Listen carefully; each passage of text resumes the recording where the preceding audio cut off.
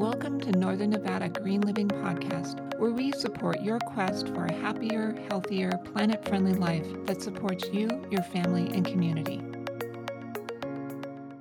This show is produced by Go Green Locally, a nonprofit resource supporting eco-conscious choices at the local level. GoGreenLocally.org is where you can connect to the Northern Nevada Online Green Hub to find or share with 6 different directories for local events, projects, groups, nonprofits, businesses, online resources, or promotions. Visit the Hub today to sign up for email subscriptions where monthly we send you the list of local events and any local green promotions that have been shared in the directory. Events, whether they are virtual or in person, are a great way to support your greener lifestyle and ways to make our communities more sustainable and eco-friendly. So today I'm speaking with Emanuela Heller McNeilage, who is a local farmer with Tiny Living Farm in the Reno area. She was born and raised in Germany, worked in the healthcare system in Germany and France. Emanuela moved to Reno in 2017 and now lives here with her husband and children. She and her family are now homesteading. She's raising her children, and she is very involved in various community ventures. She is the vice president of the Northern Nevada Beekeepers Association. She's working with the edible landscape gardening team at the Great Basin Food Co-op, and she's composting food scraps from the food co-op to feed farm animals and making great compost. She raises goats, bees, offers goat yoga classes, offers instruction and services on caring for bees, making goat dairy products, and produces and sells goat milk soap. Welcome to the show, Emanuela. It's a pleasure to speak with you. Thanks for having me. So I'm very excited to speak with you and learn more about all of the neat things that you're doing in the Reno area and how we can learn more from your wide base of experience. So what originally inspired you to get involved in all the work that you're doing now? Well, I think it was always a dream of mine to live a simple life that is very close to nature. And when I had the possibility a few years ago, when I had some time on hand and we got some land here, I just decided to make my dream come true and try to live a little bit more close to nature and try to raise some animals and grow some of our own food. And I really like it. So did you learn some of the skills that you have from Germany when you were growing up, or is this something that you've learned along the way? I grew up in a rural area in Germany, but we only had a little garden there. So most things that I know now and do now, I acquired through reading and also watching other people do it on YouTube, for example.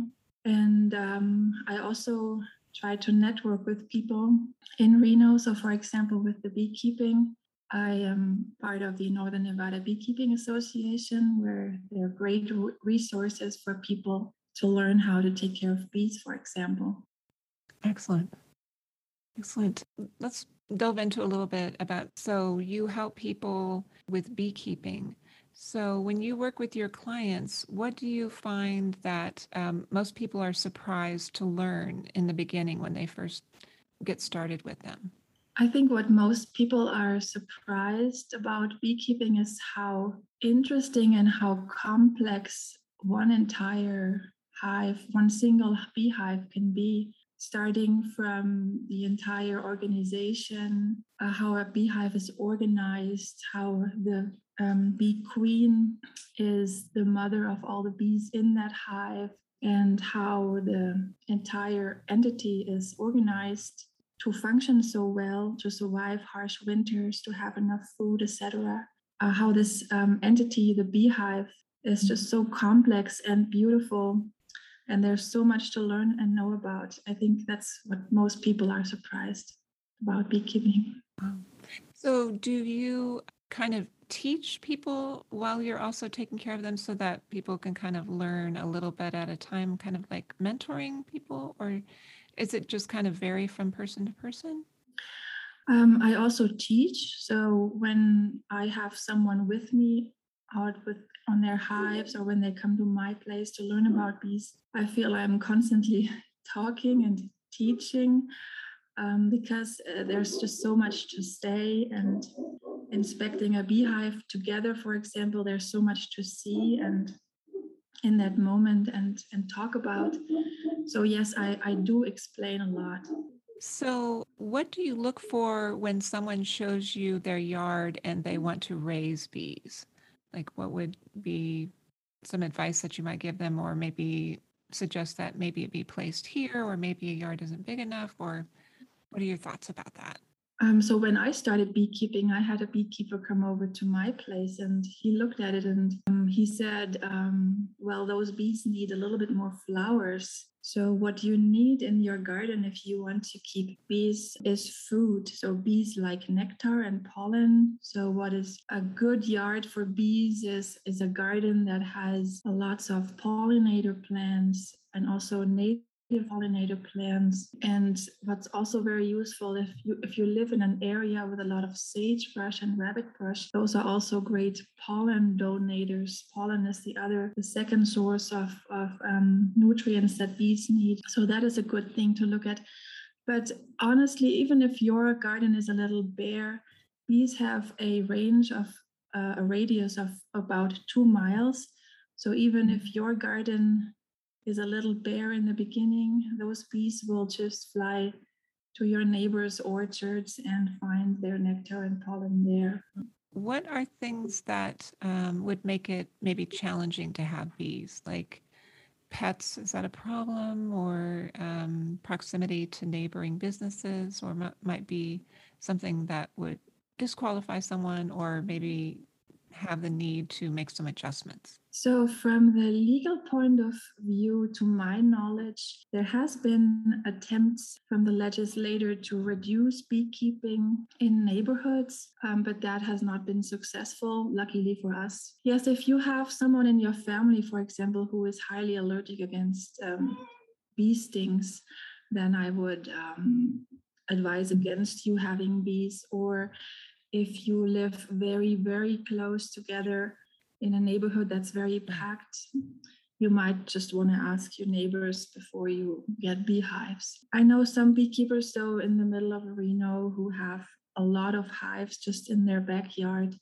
in a very densely populated area. And as I said, these bees fly out for 2 miles in a 2 mile radius. So it kind of thins out quite a bit.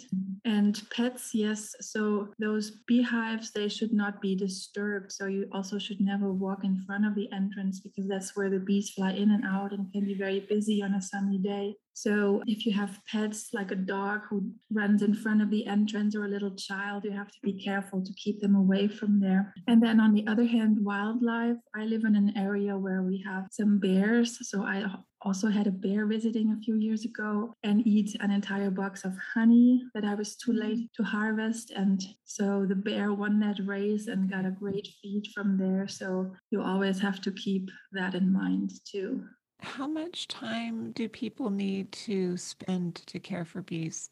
Like if you are mentoring someone to eventually take over the care of the hives themselves, what do you commonly tell people it would take roughly? Per hive, I would say it is between the months of March and September. It can be around 1 to 4 hours per month work per hive. So it depends in spring when the bees want to swarm, you might want to check weekly for swarm cells. So that is a little bit more intense time. Also, the honey harvest in midsummer or end of summer can be a little bit more time consuming and a sticky business, though there will be honey everywhere and some bees will be around. And so that is good to also have someone to help you there. And then it comes down the winter. In winter, the bees basically do not need any care at all, almost. So if you want, you can do a little bit in winter. But between the time of March and September, I would say it's between 1 to 4 hours per month per hive. Okay. Okay. So, what are some other skills that you're helping teach people? I know we mentioned some of them already. Are you teaching these classes in the community or from your home, or how are you doing that? In summer, I teach at home. I offer yoga classes, mostly by word of mouth. I will have a website coming after Thanksgiving, tinylivingfarm.com, but mostly I teach outside in summer yoga right by the river here in our garden. I also teach goat yoga there, which is yoga with little goats, which is quite funny and relaxing. What I used to in the past is a yoga garden project, which is a mixture of yoga and gardening for people who cannot afford to pay a yoga lesson, for example. So they have a chance to get their yoga lesson by helping me an hour in the garden and at the same time learning about gardening. And then right after, we do 1 hour of yoga together. So that is one thing that I'm doing here, the yoga and the gardening, and then the classes that I offer. So I offer beekeeping classes for people to learn how to take care of bees. I recently got someone interested in learning how to care for goats. So I give classes in goat care, how to take care of goats, how to breed them, how to hold them, feed them, how to milk the moms. And also, if people are interested, I can show them how to make yogurt and different kinds of cheeses that I make for my family here. I'm selling my soaps at the Great Basin Food Co-op under the name of Emu's Farm Soap, and everything that involves the garden. So I do permaculture gardening, and whatever comes out of the garden, I can or try to ferment. So I can help people learn about that too. Wow, it sounds like it's just such an amazing wide base of experience. It's awesome. So some of the like you're doing homesteading and you're producing like a lot of your own food. How are you able to grow quite a bit during the summer and then maybe put up some of that food for the winter? Yes, so I grow a lot of nightshades like tomatoes, peppers, eggplants, and I can them then for winter. So I'm trying to be kind of self-sustainable in that area. I've done also some meat production. We also have chickens, so I do the eventual chicken or rooster. I also have rabbits, so there will also be some meat in that area. Nice. So you have a website that will be coming out soon. And what is that website going to be again? The website name is tinylivingfarm.com. And so will those classes be kind of throughout the year or more during the warmer months? The beekeeping classes will be in the warmer months, and also the yoga and goat yoga will be between March and September, or when the weather is good in winter too. Nice. And so I think you also mentioned that you have yurts. Is that where you hold yoga classes? We do have 2 yurts that are not very big, but they would be it would be possible to do yoga classes there in the winter as well for a smaller group of, let's say, like 3 to 4 students. Yes. Okay. And for people that don't know what a yurt is, can you explain what your yurt looks like? A yurt is a round living structure that originated, to my knowledge, in Asia, in Mongolia, where people to this day, if they live traditionally, still live in yurts. So those are round tents made out of a wooden structure. Ours are metal structure, but the structure holds then a fabric and is insulated. In the original setting, people in Mongolia have a fire in the middle of the yurt, and the soot and smoke from that also like makes it waterproof from the inside. So it's a very old and very sustainable way of living. So we have 2 yurts here in the garden. Yes. Wow, I never heard that before about the smoke making that waterproof. Wow, really interesting. Well, wonderful. It sounds like just an amazing place. I'd love to visit, and I'm sure many people will want to visit as well. And yeah, so the other question I had is, how many do you have the capacity to take on a number of clients? Like if there's a number of people that would also like to maybe have a hive or 2 in their yard, are you able to maybe 25 to 50 more families or individuals do that if that's something they want to do? Yes, so I would be up for that. Yes. Okay, great. Because I know that there's not very many people in the area that do that, so it's awesome to have this resource that that you have this knowledge and you're willing to share this, and So it's awesome. Is there anything else that you'd like to share with us that might be helpful for people in the area that might be thinking about getting into homesteading that just haven't figured out where to start yet?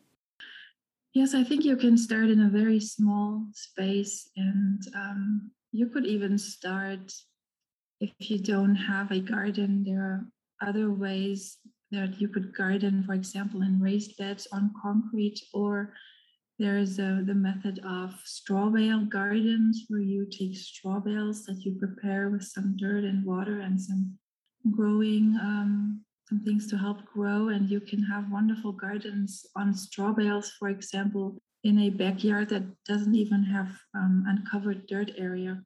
So there are many ways of gardening for yourself. And if it's just something on your windowsill, your kitchen herbs by the windowsill that you can grow yourself from seeds very easily.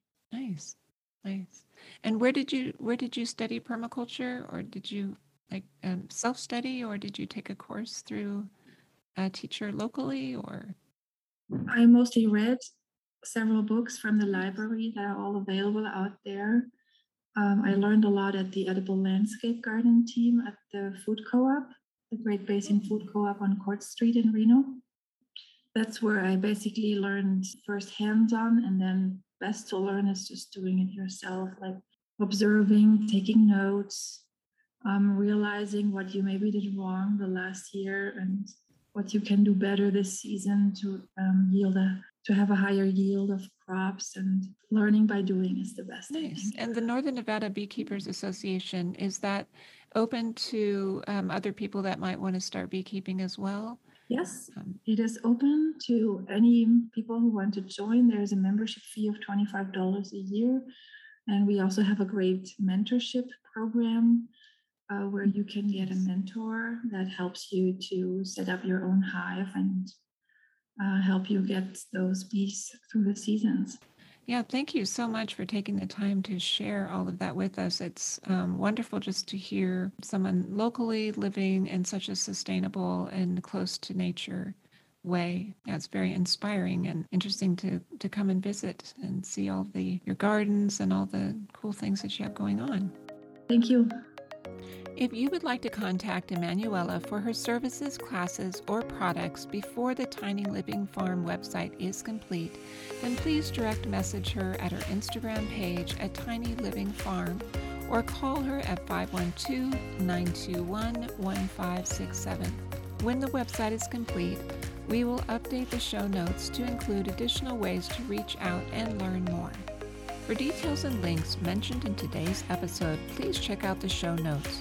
Also, if you haven't already, subscribe at gogreenlocally.org to receive local green event monthly emails to help you stay informed about events going on in your area.